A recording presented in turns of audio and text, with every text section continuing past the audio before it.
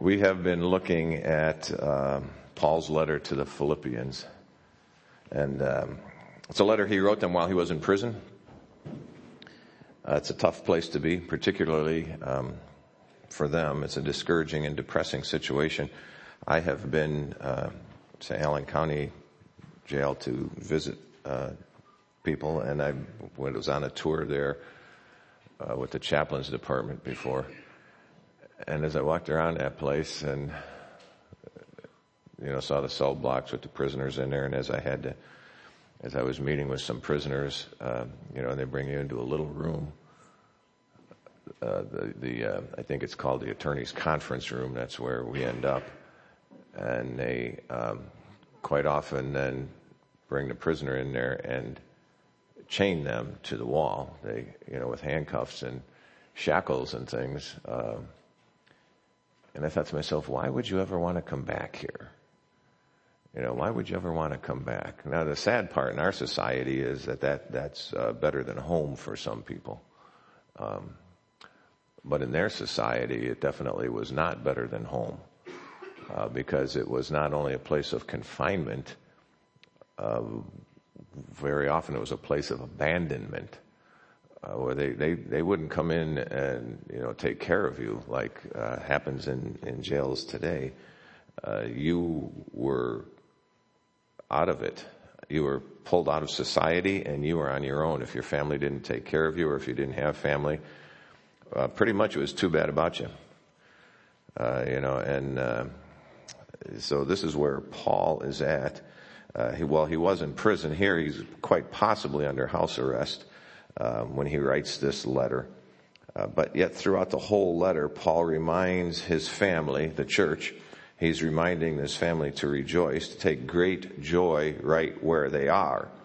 Even though he was in much less than ideal conditions, he was telling them and calling us really, still to be able to rejoice. Now, as we've been going through this book, we've been looking at reasons that we can rejoice as we see what Paul was sharing with the Philippians at that time. We see how in our time we still can and are called to rejoice. It's an important thing. And again, regardless of the circumstance, situation, but we're going to get into that in a minute. Let's pray and we'll get into our passage today. Father, thank you that your grace is indeed abundant no matter where we find ourselves. Now, the problem is quite often we don't see it, we don't recognize it. We need you to open our eyes. Not only in those situations, but even now, we need you to open our eyes. We're gathered together here, and we've left many different situations, and we've come together in this building, in this room. But the situations still can weigh on us. They can pull at us. They can not only distract us, they can sometimes demoralize us. Father, and the distraction that even good situations can bring are things that we need to be careful of. So as we look into your word today, I pray that you would open our eyes and our minds and our hearts to you, that above all we would be people who would rejoice. People who know what it means to have a relationship with you and to grow in that, not oblivious to what's going on around us. But even more important, not oblivious to you, who is with us through all that goes on around us. So open your word and your heart to us today, we pray, in Christ's name. Amen. We're going to be starting Philippians chapter 3, if you want to turn there. The message is going to begin in verse 17, but actually we're going to start at verse 1 just very quickly. We're going to back up to verse 1 and go through those. I went over this first part 2 weeks ago, and just to bring you up to speed, I had originally intended on this just being one message from 2 weeks ago and what we share today, but would have been a little long, and so we slowed it down some. So these first 11 verses we looked at 2 weeks ago,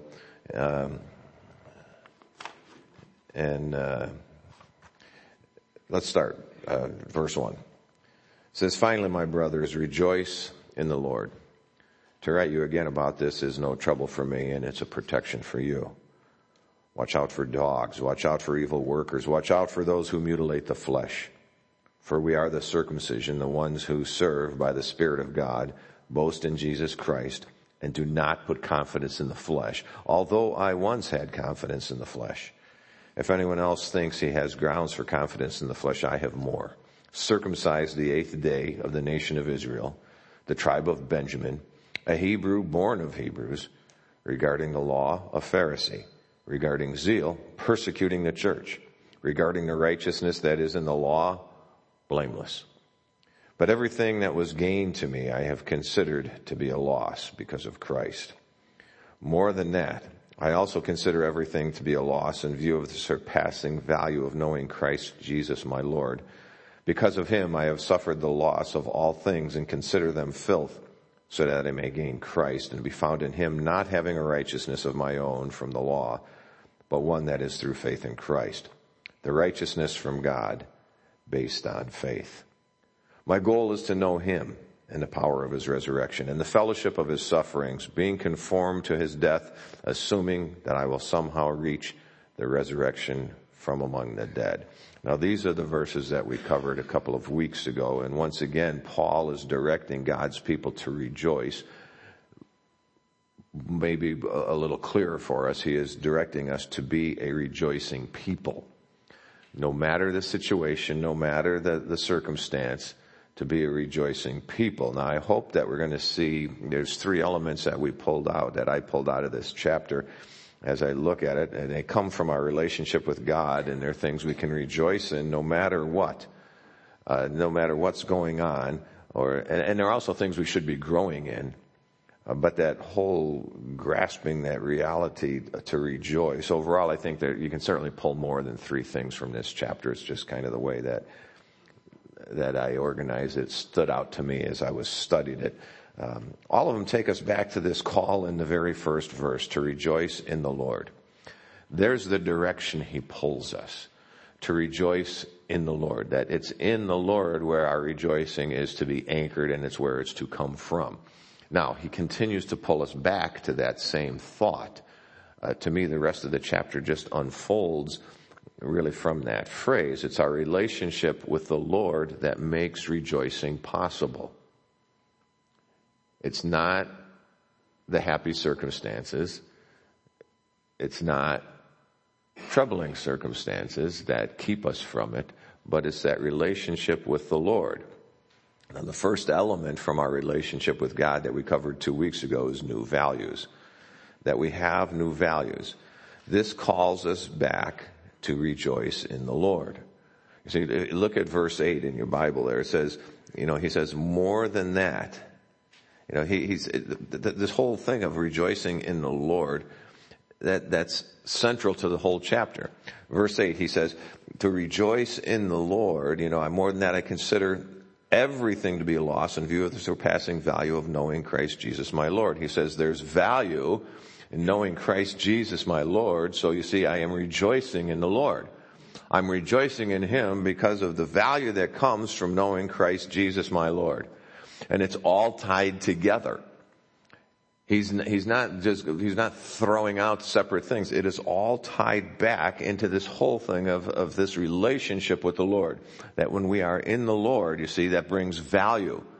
And the value comes from knowing Christ Jesus my Lord. Calls us back to that thing of rejoicing in him. Continue to rejoice because you value God and your relationship with him.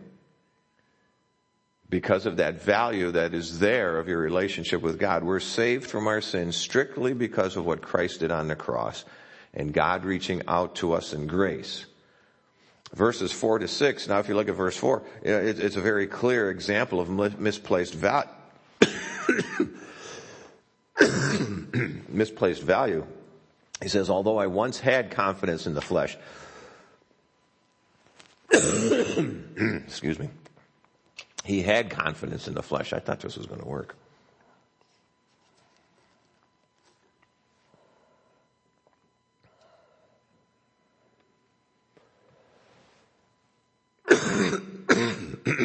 Excuse me. He had confidence in the flesh. And it's that confidence, that is in the flesh that he realized was misplaced. It needs to be in the Lord. That is this relationship in the Lord that he's drawing his attention to. And you have here those misplaced values of outward accomplishments. It's not the things that he's accomplished, and it would be those outside accomplishments miss the necessary changes in value that are brought about from a relationship with the Lord. We put confidence in those things. He said, this is where I had my confidence. And it's our righteousness, our standing with God. It comes from the relationship with Christ, not something we earned, not something we deserve, not something that comes by what we've accomplished. It's nothing that comes from our efforts. When we come into a relationship with Jesus, spending time with him working in our lives, we develop new values. Now our new values help us face what comes along, no longer bound to the values of this world, which is what he's had there, the values from the world of what he had earned in his mind. But it's the values that are found in the Lord. Now if you want more on these verses, listen to the message from 2 weeks ago, or online, or you can get a copy of it from the guys in the sound booth, and that'll give you a little bit more on these first 11 verses. Now, verse 12 is where we're really picking up today. Let's uncover this second element. He says, not that I have already reached the goal or am fully mature, but I make every effort to take hold of it, because I also have been taken hold of by Christ Jesus. Brothers, I do not consider myself to have taken hold of it, but one thing I do, forgetting what is behind and reaching forward to what is ahead. I pursue as my goal the prize promised by God's heavenly call in Christ Jesus. Therefore, all who are mature should think this way. And if you think differently about anything, God will reveal this also to you. In any case, we should live up to whatever truth we have attained. Now again, I want you to see how this ties back to the call in verse 1 to rejoice in the Lord. That's the essential connection. Look at verse 12.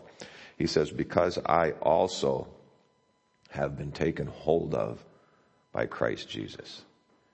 You see, it's in the Lord, because he is in the Lord. He's been taken hold of by Christ Jesus. So it's in the Lord. Verse 14.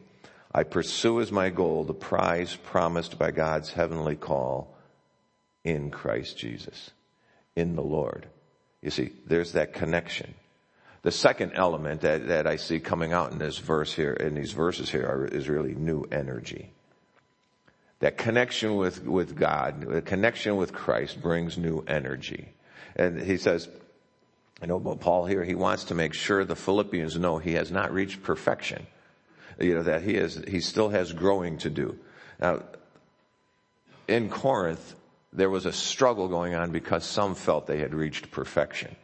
And Paul addressed that in the Corinthian church. And as he was writing to the Corinthian church and trying to straighten them out about the fact that they had not reached perfection yet, in fact, they had some growing to do, he wants to make sure, it seems, that this same thought wasn't prevalent and wasn't going to take control here in Philippi. So he writes them and he tells them, I've not reached the goal.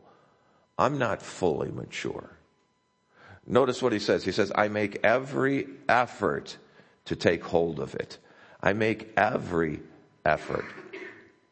Everything. When I think that I've run out of things, there's still more. There's still more effort I can put into this. Every effort, what it really means to us is you're not done trying yet. You're not done trying to get better. You are not done trying to get more like Christ yet. Because there's every effort. Now what this also means for us, and don't miss this part, it means that we are actually putting forth effort. It's not that we're sitting around like waiting for the bus and standing at the bus stop twiddling our thumbs till the bus comes by. That's not what it's about. It's the fact that we are putting forth some energy. We are putting forth some effort, not just sitting back waiting for God to do all the work. Our level of effort shows our seriousness with God. And our lack of effort shows our lack of seriousness about a relationship with God.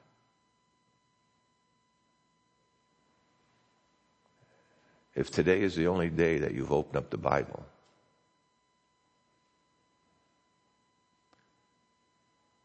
I would ask you to examine the level of your seriousness about your relationship with God.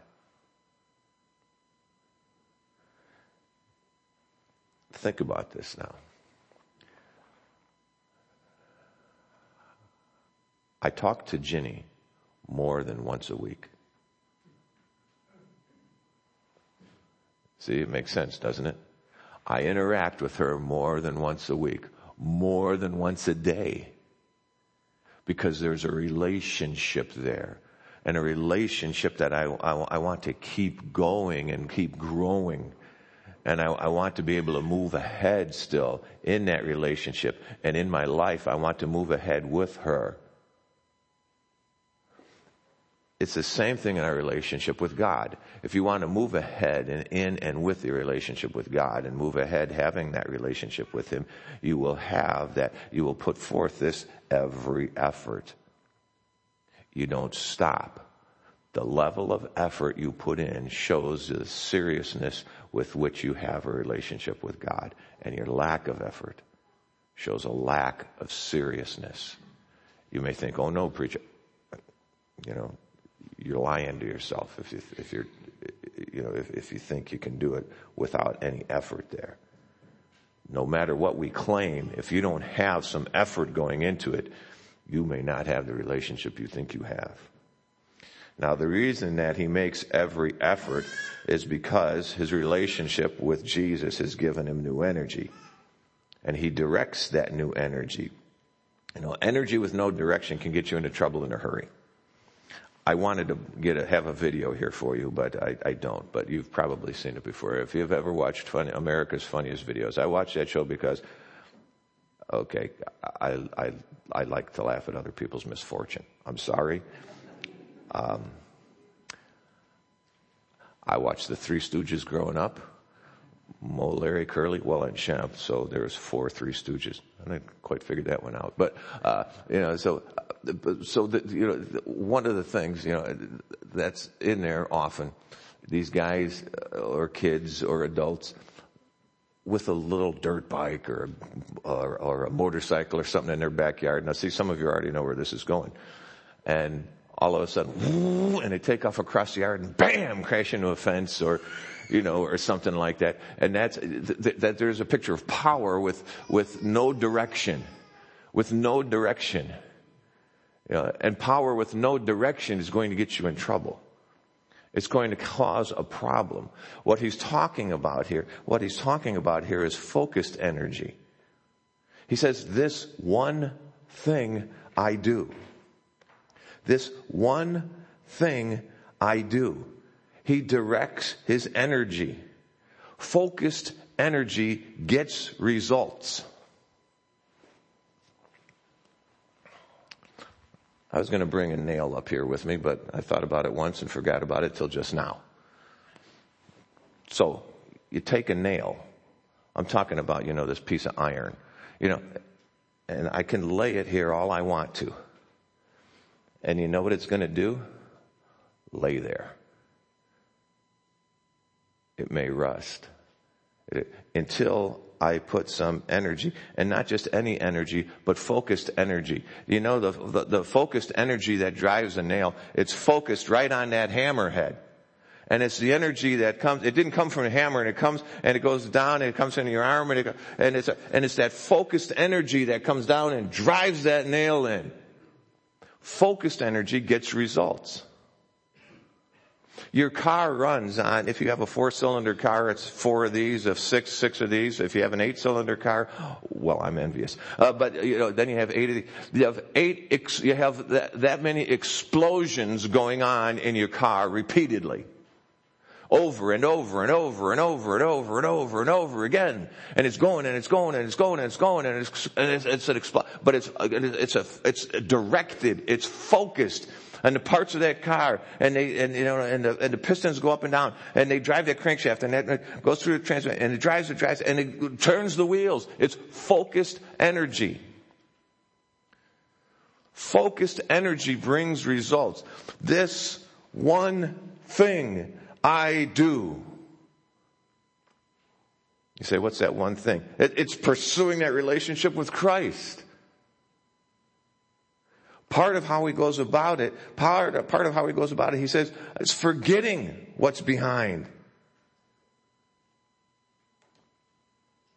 I'm focusing my energy on Christ. That's the one thing. That focused energy on Christ. Part of what I do with that, he says, is I forget what's behind. It's neglecting, no longer caring for. The word means to be no longer be influenced or affected by. Think about this. When Scripture talks about God forgetting our sin, that's what it talks about. And it's like he doesn't remember them anymore. Yes, he does. Don't be a knucklehead. That's not what the Scripture is saying when he says that he forgets it. What, do you think all of a sudden God became senile or something? That's not what he's talking about. When Scripture says that, what it's talking about is right there. It's exactly what this word means. That it's no longer influenced. God did not choose to have a faulty memory. There is no fault in God.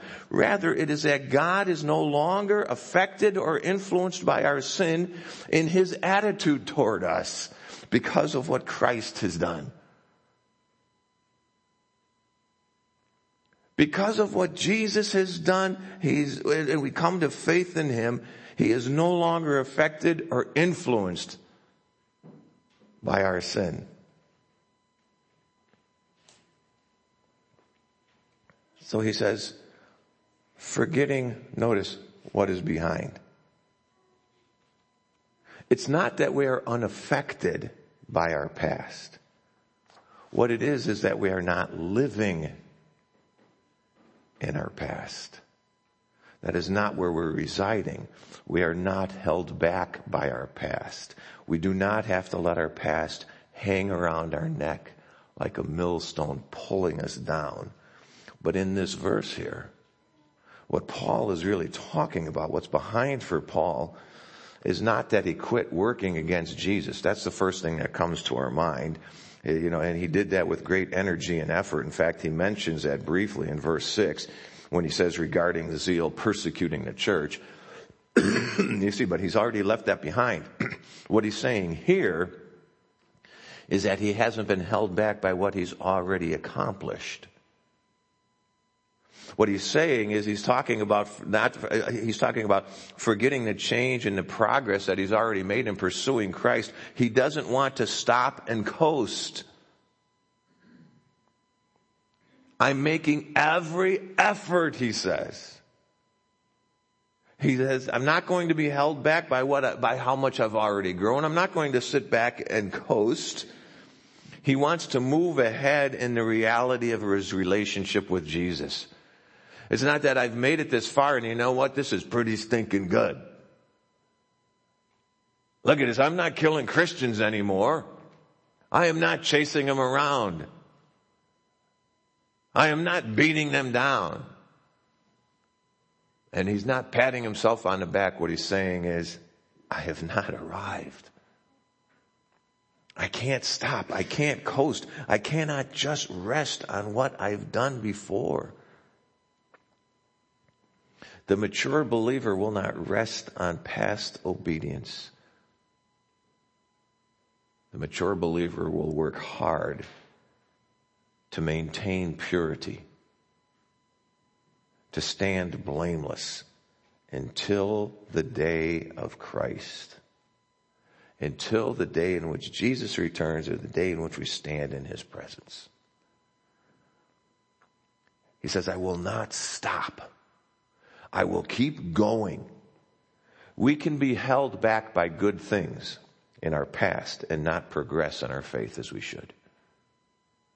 Oh, the good old days. Remember when we used to sing the hymns? Oh, what is that? That's what church was all about.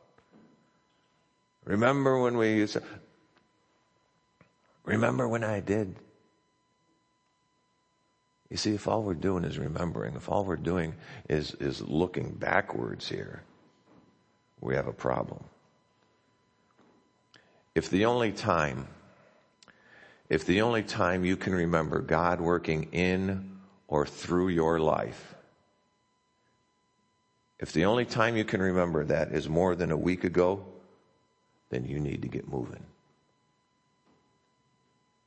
You need to push forward. You need to stretch to lay hold of what he has for you. Now, don't start pouting, because really what might happen is you just really might need to open your eyes to see what God's already doing around you, and maybe what God is doing in you and through you. But also you may need to get moving. You may need to put in more effort, every effort. Why? Because I haven't taken hold of this. I forget what's behind. He's God's not done with you yet. You know how I know that? Because you're still here. If he was done with you, he'd have punched your ticket.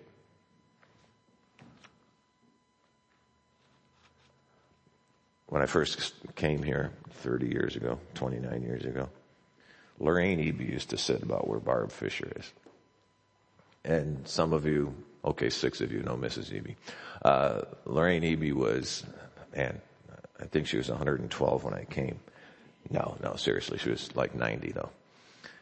And she was a tall woman.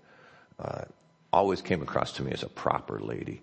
I only knew her as, 90, and I haven't met many 90-year-olds that I don't think of as pretty proper people. But anyway, she was a tall lady and had like really thick glasses and white curly hair. Could have been a perm for all I know. But at any rate, I remember, talking with her, and I'd come up the aisle and I'd stop and ask her how she's doing, and she'd say, well, I don't know why God still has me here. But she didn't stop there. And she'd say, but there must be a reason, because I'm still here. And I thought, what a great outlook. What a great attitude. I don't know why God has me here, but it must be something, because I'm still here.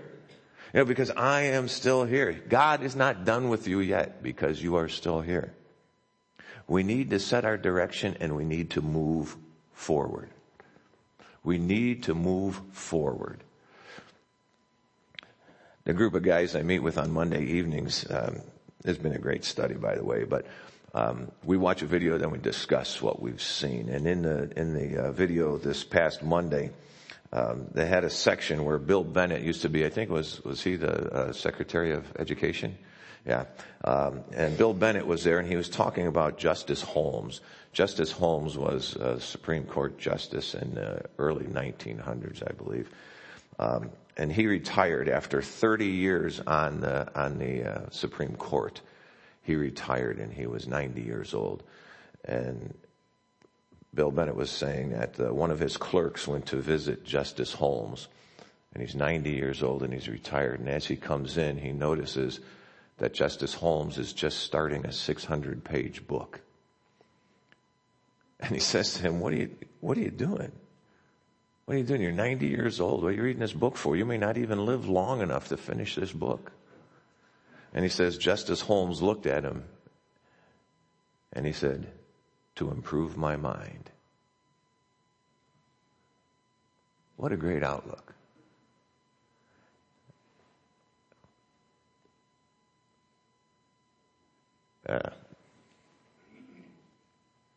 The empty spot in the back where Corliss used to sit. And I was looking at that this morning.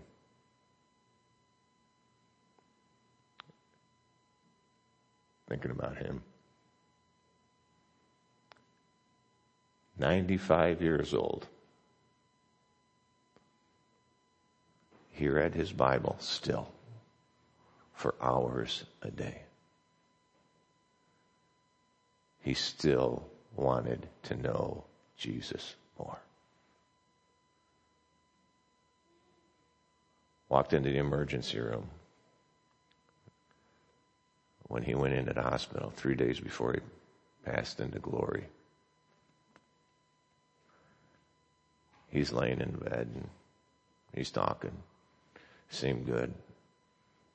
His son and daughter-in-law were sitting over there, and I was standing next to the bed. They said something, and I looked over at, because they're talking, you look at somebody. And when I did, I noticed on the table right next to him was Corliss's Bible. When they were loading him up in the ambulance at the nursing home, he made sure they brought his Bible with him. 95 years old. You are still here. Move forward. You need to grow. Instead of being chained to our past, we need to be reaching forward to what is ahead. In and because of our relationship with Christ. Reaching, stretching for. We're free to leave the past behind, so let go of it. Let go of the past. Now, this does not mean that you've forgotten it. What it means is you are choosing not to live back there. Say, what about those pleasant memories? Keep them. Enjoy them. Just don't live back there. It is no disrespect to those that you have loved. Part of the reason you are who you are is because of your time with them. Now, move on with a life changed by your past, but not chained to your past. Don't live back there, even a good past. Notice what he says, that we are reaching forward. That means to stretch oneself forward toward the goal, stretching toward what is ahead. My goodness, don't become stagnant. Don't become stagnant. This is a picture of running a race. A runner does not run by looking backwards. You cannot run a race by looking backwards. When you run a race, your view is ahead, and it is that view that is pulling you forward, really, because you're looking to the finish line, and it is that view that is pulling you forward. You notice I put in the bulletin that I'm thinking of doing a marathon again.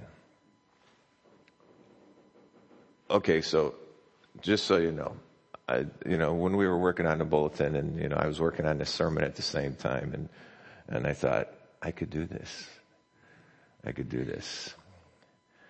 And then, as I said, I talked to Jenny more than once a day. And as I talked to God's gift to me later that day, and she reminded me of how long it takes to get ready and train for a marathon and things. I'm not going to do a marathon. I am going to try to do a half, but only if it's not going to get in the way. But every race I've entered, I've never been in first place. I just haven't. I have a picture from the last marathon I ran in Fort Wayne, anyway, and it was, interesting enough, been referred to as the Fort Wayne Marathon. But it was with IPFW's arts department. And so we started at IPFW and ran down through the city and then back up and finished at IPFW. Well, we're running this race, and so you leave IPFW, and they stopped traffic on Coliseum Boulevard so we could run from the campus across the bridge and then into Johnny Appleseed Park. Well, on the front, I can get this for you. I have it right here. It's one of those things you hang on to, and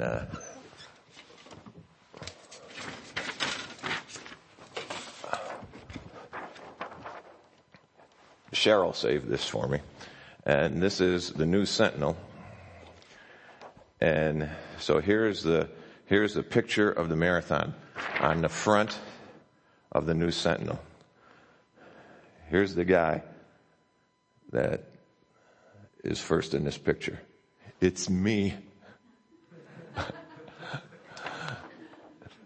Peter's buddy saw this, And he called up Peter. He said, "Hey, I just saw the picture in the paper. Did your dad win?" You know, I mean, he knew the answer before he asked. I wasn't in first place. What it is the way the picture was taken, you just can't see the people in front of me. You know, so I hang on to that, because it's the only time I looked like I was in first place. But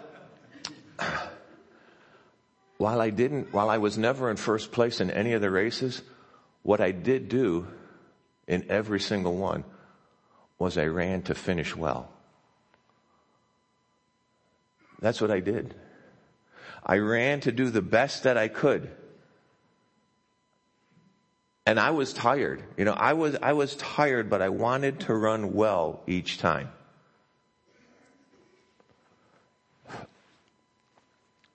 Out of the 7 full marathons I've done, there is over an hour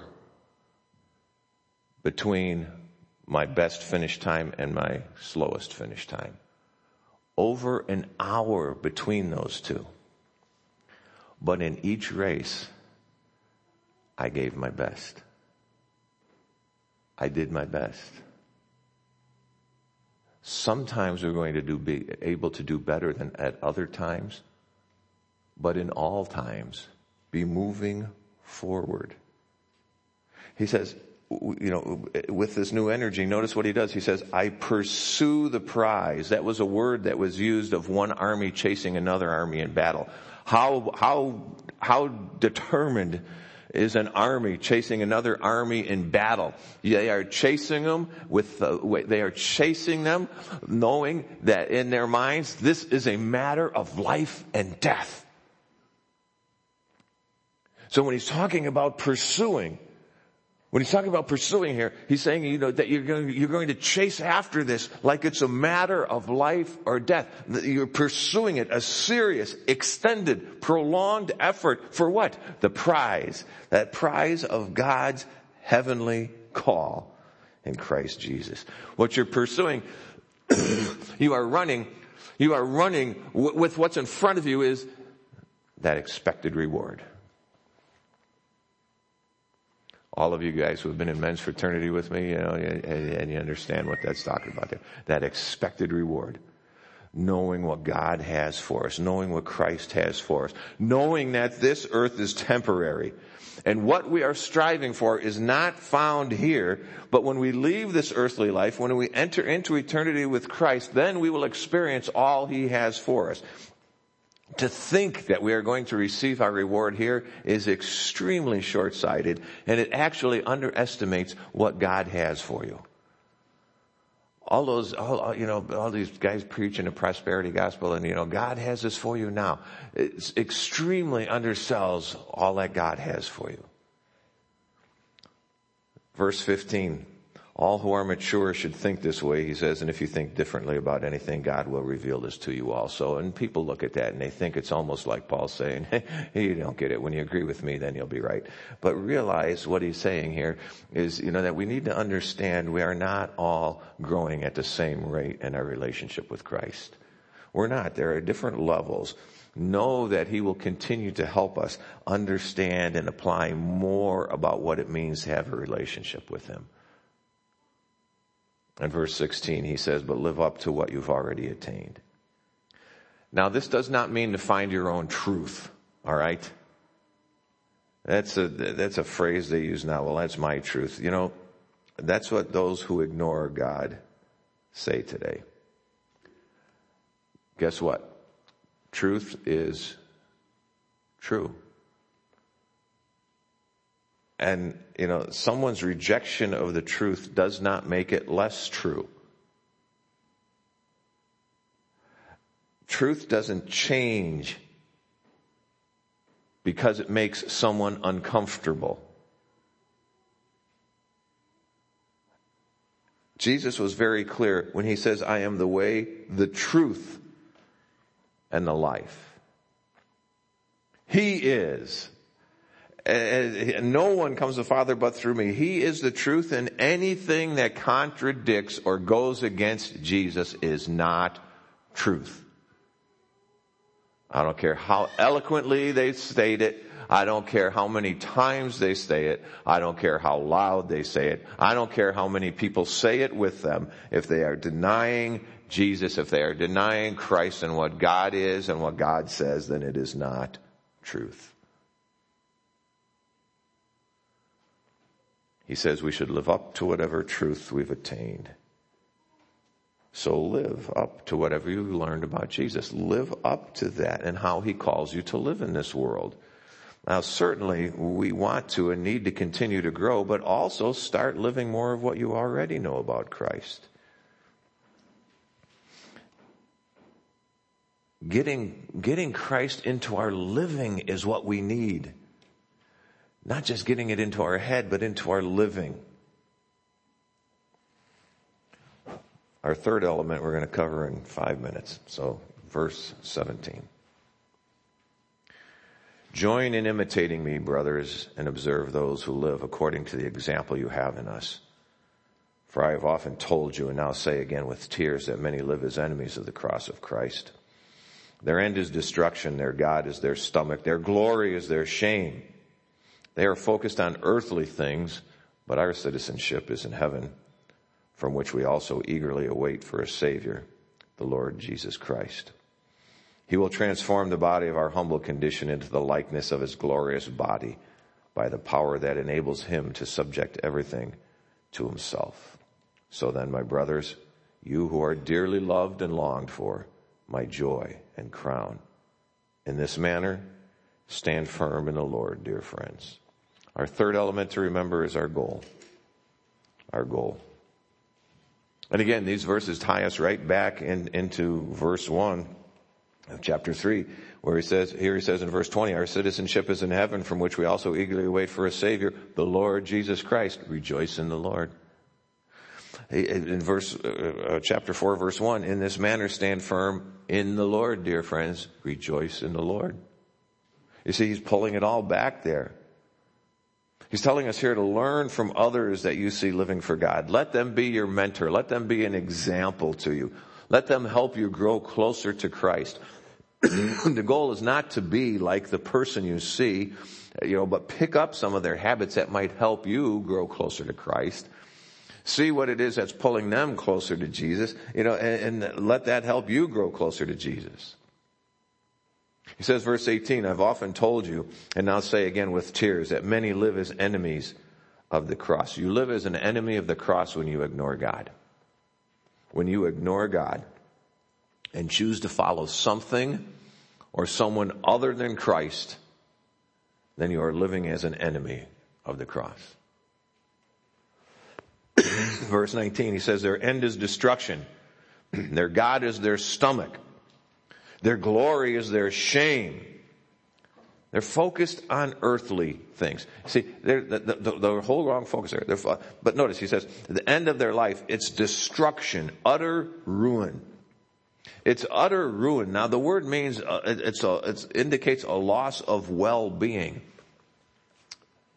not a loss of being. You understand? Hell is real. So when he's talking about their end is destruction, it's a loss of well-being. It's a loss of what brings peace and sanity. Notice the problem is that they're focused on earthly things. On those things without God, those things in opposition to God. This is what they're focused on. The difference is if we include God in our outlook and if we include God in our decision making. Now, instead of stretching for the heavenly calling, they lower their goal and they strive for the things of this world. Fame, possessions, position, ease, being accepted. Notice what he says. Our citizenship is in heaven. That's our goal. Standing before God when our time on earth is finished. We are only passing through this life. Remember, we are residents of heaven. Live in the knowledge that this place is not your permanent residence. In that you can rejoice, and that should influence all of your life. He says, so then, my brothers, you who are dearly loved and longed for, my joy and crown, in this manner stand firm in the Lord, dear friends. Because of our new values from being in a relationship with Christ, we can stand firm. Because of our new energy as we grow in Christ, we can stand firm. From being focused on the new goal of standing before Christ, we can stand firm. And in that, we can rejoice. Let's pray.